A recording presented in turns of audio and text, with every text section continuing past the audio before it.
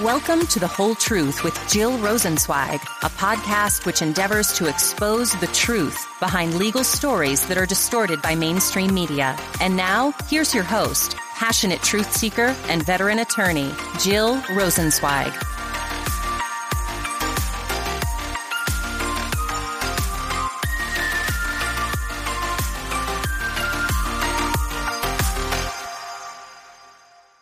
Hi, everyone, and welcome to another episode of The Whole Truth with Jill Rosenzweig. I'm your host, Jill Rosenzweig, and today I wanted to talk to you about a recent decision that came down in a federal lawsuit that was filed by Stormy Daniels against Donald Trump.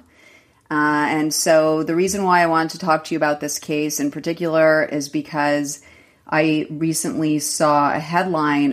Actually, it was a headline that was put out by several different media outlets, and I'll just read the headline to you. It says, "Judge dismisses porn star Daniels' hush money lawsuit against President Trump." And, I read the articles. I decided to go and read the actual decision. And I'm talking to you about this case in particular because this just stands out to me as another headline that is very confusing and misleading. So I'll just explain the case. There are two different cases that have been before the court with respect to Stormy Daniels suing Donald Trump. And this one in particular has to do with this agreement that she entered into where she promised that she would not disclose to anyone that she had an affair with Donald Trump. So the agreement essentially was in exchange for her receiving $130,000. And basically what happened here was that I'll back up for a second. Initially what happened was Donald Trump and his attorneys went to arbitration. They filed an arbitration where they tried to get the arbitrator to agree that Stormy Daniels had to be held to that agreement and that she was not allowed to talk publicly about her affair with Donald Trump. So they filed that arbitration in February of last year, 2018. The arbitrator agreed with Donald Trump, and his decision was to say that Stormy Daniels could not talk about their affair.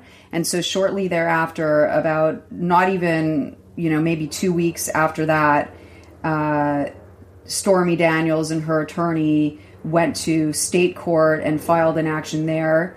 They were seeking a declaratory judgment. Essentially, what they were asking for was for the court to say that she should not be held to the agreement. And their argument with that was that they were arguing that the agreement itself was invalid, and that the invalidity was based upon it being essentially an illegal agreement, that she was being paid off and that it was an illegal payoff to silence her from disclosing the details of her affair with Donald Trump. And so as soon as she filed that lawsuit, Donald Trump's attorneys removed the case. So removal of a case means that you can take the case out of the state court and bring it to the federal courthouse. And they did that based on the fact that Stormy Daniels and Donald Trump don't live in the same location. So that's one of the bases for removing a case to federal court, is if you don't live in the same place as another person, you can have it heard by a federal judge instead of the state court. And so that's what he did. And the plaintiff, Stormy Daniels, she then filed an amended complaint. And again, she basically said in her complaint that she was seeking to invalidate this non-disclosure agreement. And right after she did that, Donald Trump's lawyers asked for a stay of the case, essentially trying to stall the case. And they were given a few months of a stay.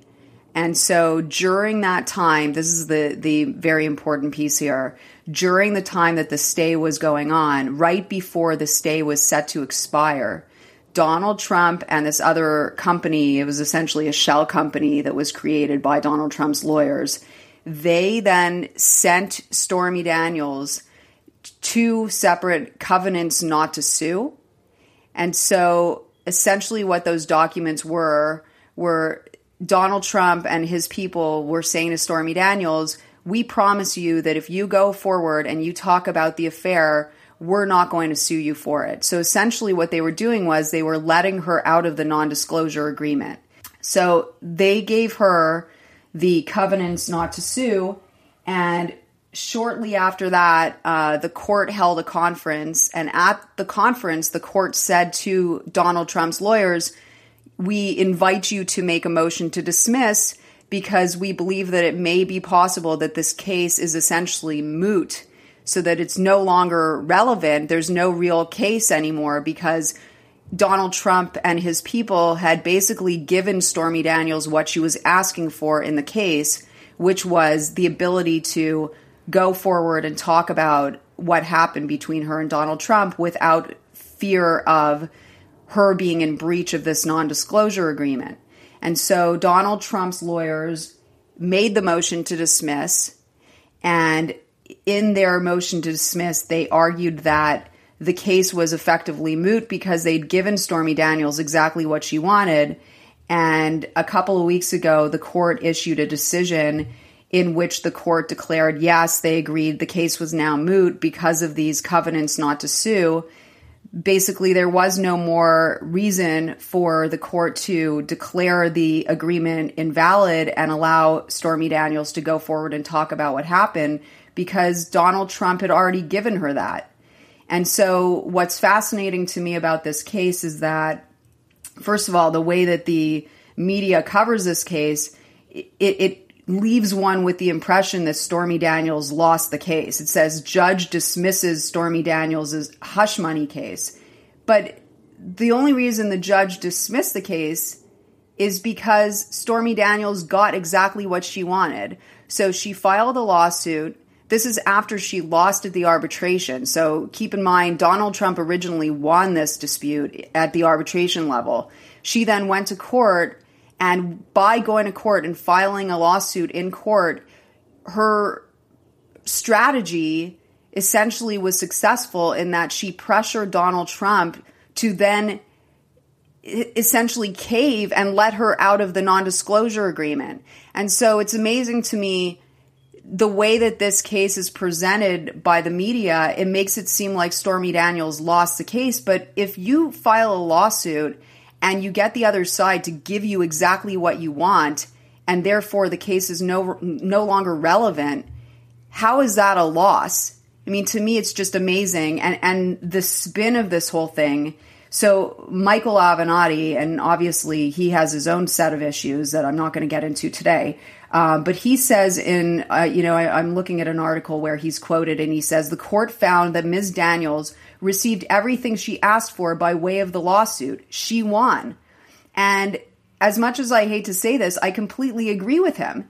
I believe that she got exactly what she wanted here. And Donald Trump's lawyers say, Attorney Charles Harder, who represents Trump, said the ruling on top of the previous award of fees represents a total victory for the president.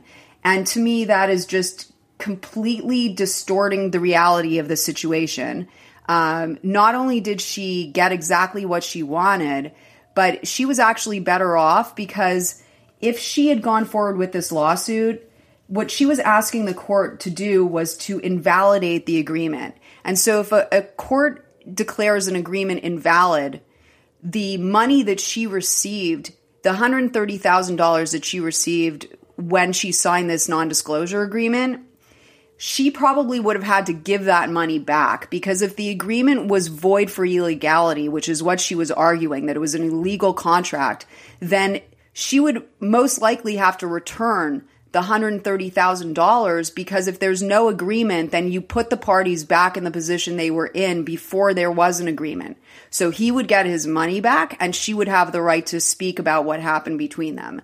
Because instead there was a covenant not to sue, and the court never actually deemed the contract invalid, she now has her $130,000, which she's keeping at least for now, and she has the right to go forward and talk about what happened, which is exactly what she ended up doing. So going back to the timeline for a second, in early September 2018, she received those covenants not to sue from Donald Trump and the Shell Company. And about a week after that, she ended up releasing excerpts from her personal memoir in The Guardian. The book is full disclosure. And so she pretty much got exactly what she wanted. As soon as she got those covenants not to sue, she ended up going forward and going public with her story. To me, this is an even greater victory than her going forward with the whole case and getting the court to invalidate the agreement. So I just wanted to go through this case because it really stood out to me as one of those situations where if you read a headline, you really get a very different impression as to what actually occurred here. The one thing I will say is that it's possible that Donald Trump's lawyers will now try to go after Stormy Daniels for the $130,000 payment that they made. And in doing that, it will be interesting. They may have to argue the exact same thing that she was arguing, which is that the agreement was invalid or illegal, and therefore they should get their money back. It's interesting to me if they were to make that argument, what a court would do with that, because at the heart of this is Donald Trump presenting what is allegedly or theoretically an illegal agreement to Stormy Daniels, and he made a payment to her to keep her quiet. And then could he argue that he's entitled to that money back by arguing that he entered into and encouraged an illegal contract with someone? I think that Stormy Daniels would have a very legitimate defense that he has what's called unclean hands. And so that's a defense that one can put forth in a case like that, where they say, you aren't entitled to your money back because you were the one that was being unethical here. And so you should not be rewarded for your bad behavior. And so that's my prediction in terms of the possibilities with respect to Donald Trump pursuing a claim against Stormy Daniels to get that payment back. So there you have it. Those are my thoughts with respect to that case. I just wanted to make it clear as to what the outcome was. I wanted to cover that case because I thought it was interesting. And I will do my best to post the actual decision or a link to the decision in my podcast notes. I haven't really figured out how to do that yet, but I'll do my best to figure that out. Anyway, again, my name is Jill Rosenzweig. I would love to hear from you. My email address is thewholetruthpod@gmail.com. You can also find me on Twitter at thewholetruthpodhq. And I'm also on Instagram at thewholetruthpod. I would love to hear from you, and especially if you have questions or topics you'd love for me to cover, that would be great. I'm totally open to whatever suggestions you have, so I'd love your feedback. And again, if you can rate, review, and subscribe to the podcast, that would be greatly appreciated. Thank you so much, and have a great day.